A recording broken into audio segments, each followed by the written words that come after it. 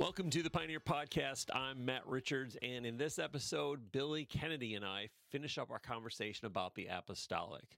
So sit back, enjoy the watch or the listen, and we'll see you on the other side. All right, welcome back to the Pioneer Podcast. Matt Richards here. Again, Billy Kennedy. Billy, Hi. It's good to have you. Nice to be here.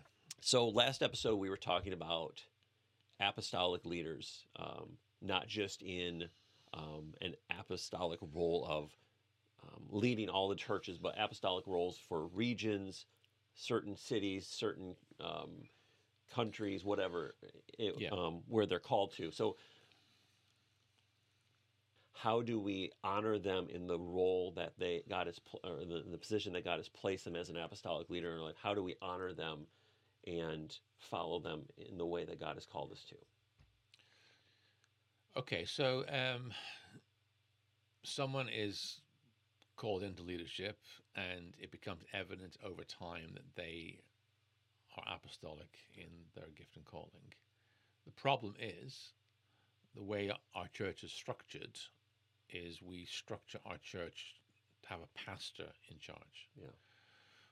The way that our finances operate is to pay the pastor. And so we gather the tithes, we pay the pastor to serve the people. That's how it is in probably most churches in the world. Yeah. But if someone is getting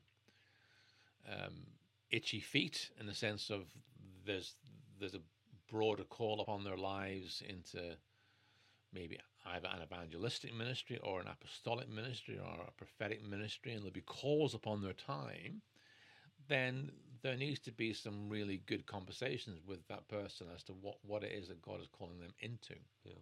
So if I take my own example, so I was employed full-time by our church in Southampton, and then over time it became evident that there was a broader call upon my own life for wider apostolic leadership. So we then had to have some conversation about my time and my responsibilities, and so we redefined my job description. Yeah. To make that clear, we looked at my financial package and recognized that really it was unfair on the church to fund all of that, and so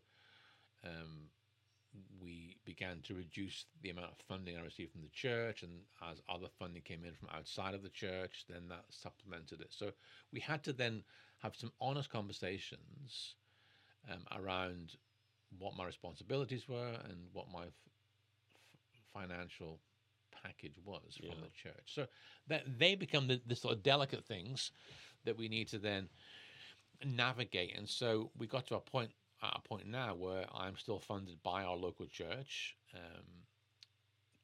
2 days a week, to have that apostolic role across the nation and the nations. And so my job description, if you like, has been redefined to be responsible for international mission and for local city engagement within our local context, and then more broadly in my role as Pioneer International Leader. And so I find some funding from the Pioneer Network, and then other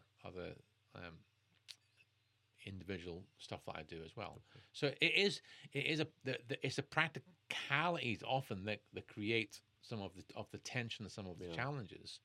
So so that's a really important conversation to have. Yeah. I can't then maintain hands-on leadership in a local setting when most of my time is now spent functioning into different churches and internationally. Oh, yeah. So I think that this is some of the practicalities of what it means to be an apostle, and so how you function. And I suppose what I've done is I've sought to develop networks that are relational, not denominational. Yeah. So that being there's no central headquarters that dictates what the policy is on every matter, but we are a network of like-minded churches. We're family together. So we talked last time about apostles, mothers and fathers. Well, what they do is they build family So that's how we want to operate. We want to be a family of churches called by God, um, with a clear mission, but maintaining the relational value that Pioneer Yeah. Well, that I think talks about. that is the kingdom, though. Without mothers and fathers, sons and daughters, that's Yeah, we yeah, look throughout Scripture, and yeah, that is part of the kingdom of God. yeah, Is defining those roles as mothers and fathers into the kingdom, and and just as natural mothers and fathers, we have our sons yeah, and daughters. We raise them like we talked about, doing that in the local church to raise up. yeah, Like in our church, we have one young man, and he's excellent at what he does. And I'm like, I can't do that job. I don't have the mind for that. But I will do anything I can to grow your gift in that. yeah, You're good at this. You're good at the organization. You're good at that numbers and in the things that I can't do. And I think in a lot of churches, they don't grow the gifts of the people they see around them. It's because sometimes it takes away attention. And if we try to stifle a gift so we can stay in attention, then it puts us in an area of leadership that can be very toxic. And our job as mothers and fathers is to grow the gifts in the people around us and in our sons and daughters. Yeah, exactly. So I operate now, globally, and so I just got some communication this morning from some friends in Pakistan who are now beginning to develop a Pioneer network there, and Really? and in Kenya, and I'm going down to Tanzania in October, and so what I'm finding is that people are hungry for that connection. Yeah. A lot of these churches may have begun as independent, but don't find that is long term fruitful. Yeah. And maybe it's they break away from something or they start afresh, but that independent isn't great. We are created for community. Yeah. So when I go into a place, into a nation, or I will gather those who are committed to growing together, committed to the vision, like the values that we talk about. And the first stage, really, of any network is to develop the foundation of relationship. So that's such a critical thing for me, is that we spend time investing in our relationships. So if that's a local church or if that's a national network, it's the same thing. And so I insist that we spend time, we meet together, we gather our leaders together, we get to know each other. It's not just all about business, but we get to know one another, and we develop that sense of community and love and honor and respect for one another. And so that takes time. Yeah. So I'm not particularly looking to grow quickly. I think slowly and steadily is the most important thing for me. And there was one guy contacted me and said, "Oh, Pastor, I can gather 200 leaders." I said, "Well, I'm not interested in that. Really, I'm not. Give me 10 leaders that are willing to. Exactly. So I think that is the starting point. We build a foundation of relationship. Mm-hmm. Then we add to that, and in the context of relationship, we start to recognize the grace gifts that God has placed upon the individuals in that community, in that family. Yeah. So we see who is graced apostolically. We see where the prophets are.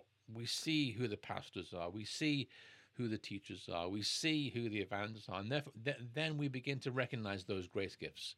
But it's in the context of our relationship. Yeah. It's not people coming in with their ministries and their titles. And we begin to see the evidence of God's grace upon them.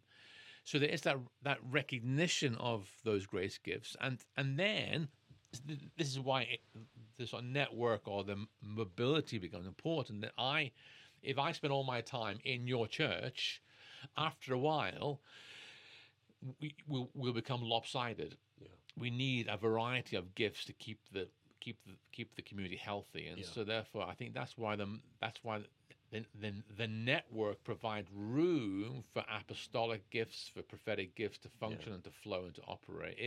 If you're a prophet and the only place you're prophesying is in your local church, after a while you become Old. unbalanced. Yeah, exactly. So so I think that therefore then it's a foundation of relationship, recognition of the gifting, then a releasing of that gifting across that network to see the fullness of the ministry of Christ operate and be fulfilled, and the individuals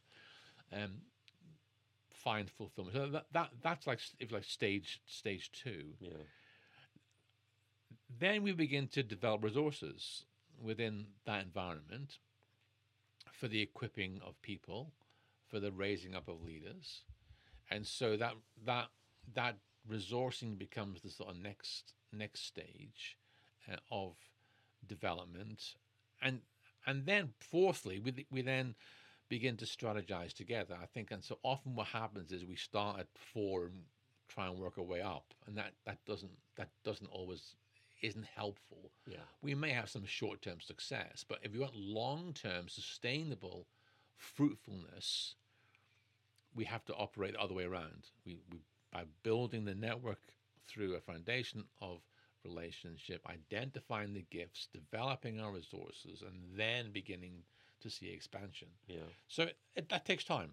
Yeah, I agree with you, because in our local church, we were, my wife is a very pastoral leader, but we were noticing we weren't able to take care of the people in the way that we should, and we said we need to bring other people in to help with that pastoral role, that caretaker role, and we brought people in and we watched them for a couple years and said, it's time for you guys. We see this gift in you. We see this. Would you step up into a role of deacons and be pastoral to these people, and doing those visits and those phone calls and those moments that we may miss because we don't have the ability to do it, or we're too many people. We started to grow, and we said, okay, we can't take care of this all ourselves. But once we put that in place, we saw it grow even more. The church grew because we had more pastoral people in place to help take care of the local. Yeah. So in some ways, it's the same principle in a local context to an apostolic network. Yeah. And I think that's where we're operating with the same basis, which is we are building family. Yeah. And so whether you as a local leader or me as a national apostolic leader, we are seeking to build the same ethos within our networks. And your network is your congregation. Yeah. My network is a network of churches and congregations, and so it's the same principles. And I think that's where we don't need to move out of our relational mindset, but we maintain that mindset. We don't move into a business mindset. I mean, there's some business practices that are good that we need to embrace and take hold of, but we're not business-like. No. We are family-like. Yeah. And so that's how our networks develop. So we are developing this model in Australia and New Zealand, in Asia, across Sri Lanka, India, Nepal, Pakistan, in Africa, in South Africa, and Zambia, and Tanzania, and Kenya, and Uganda, and Sierra Leone, and Liberia, and Ghana. Wow. Across Europe, and up into Cuba, and with a few churches in the USA. So part of the purpose of this podcast is just to help some of that connection, isn't it, globally? Yeah. That we maintain a sense of family, and we're learning together as we go. And you're here in the States hosting, but talking to me in the UK, and others in the UK, and others in Africa, and others in Asia, and Australia, and so we're seeking to learn and grow together over these coming. And when we make those connections, even if we're 5,000 miles away, it helps reinstate the values of the family mindset, of the kingdom mindset, of we're only going to be able to do this relationally. Exactly. So that's good. Billy, thank you. I appreciate that. That was a quick episode, but it was good and a lot of information in it. So, hey, thanks for joining us for this episode of the Pioneer Podcast. We hope it encouraged you. And if it did, share it with somebody. You can find out more about Pioneer and in the description below, or you can go to pioneerpodcast.org and find the links there. We'll see you next time. God bless.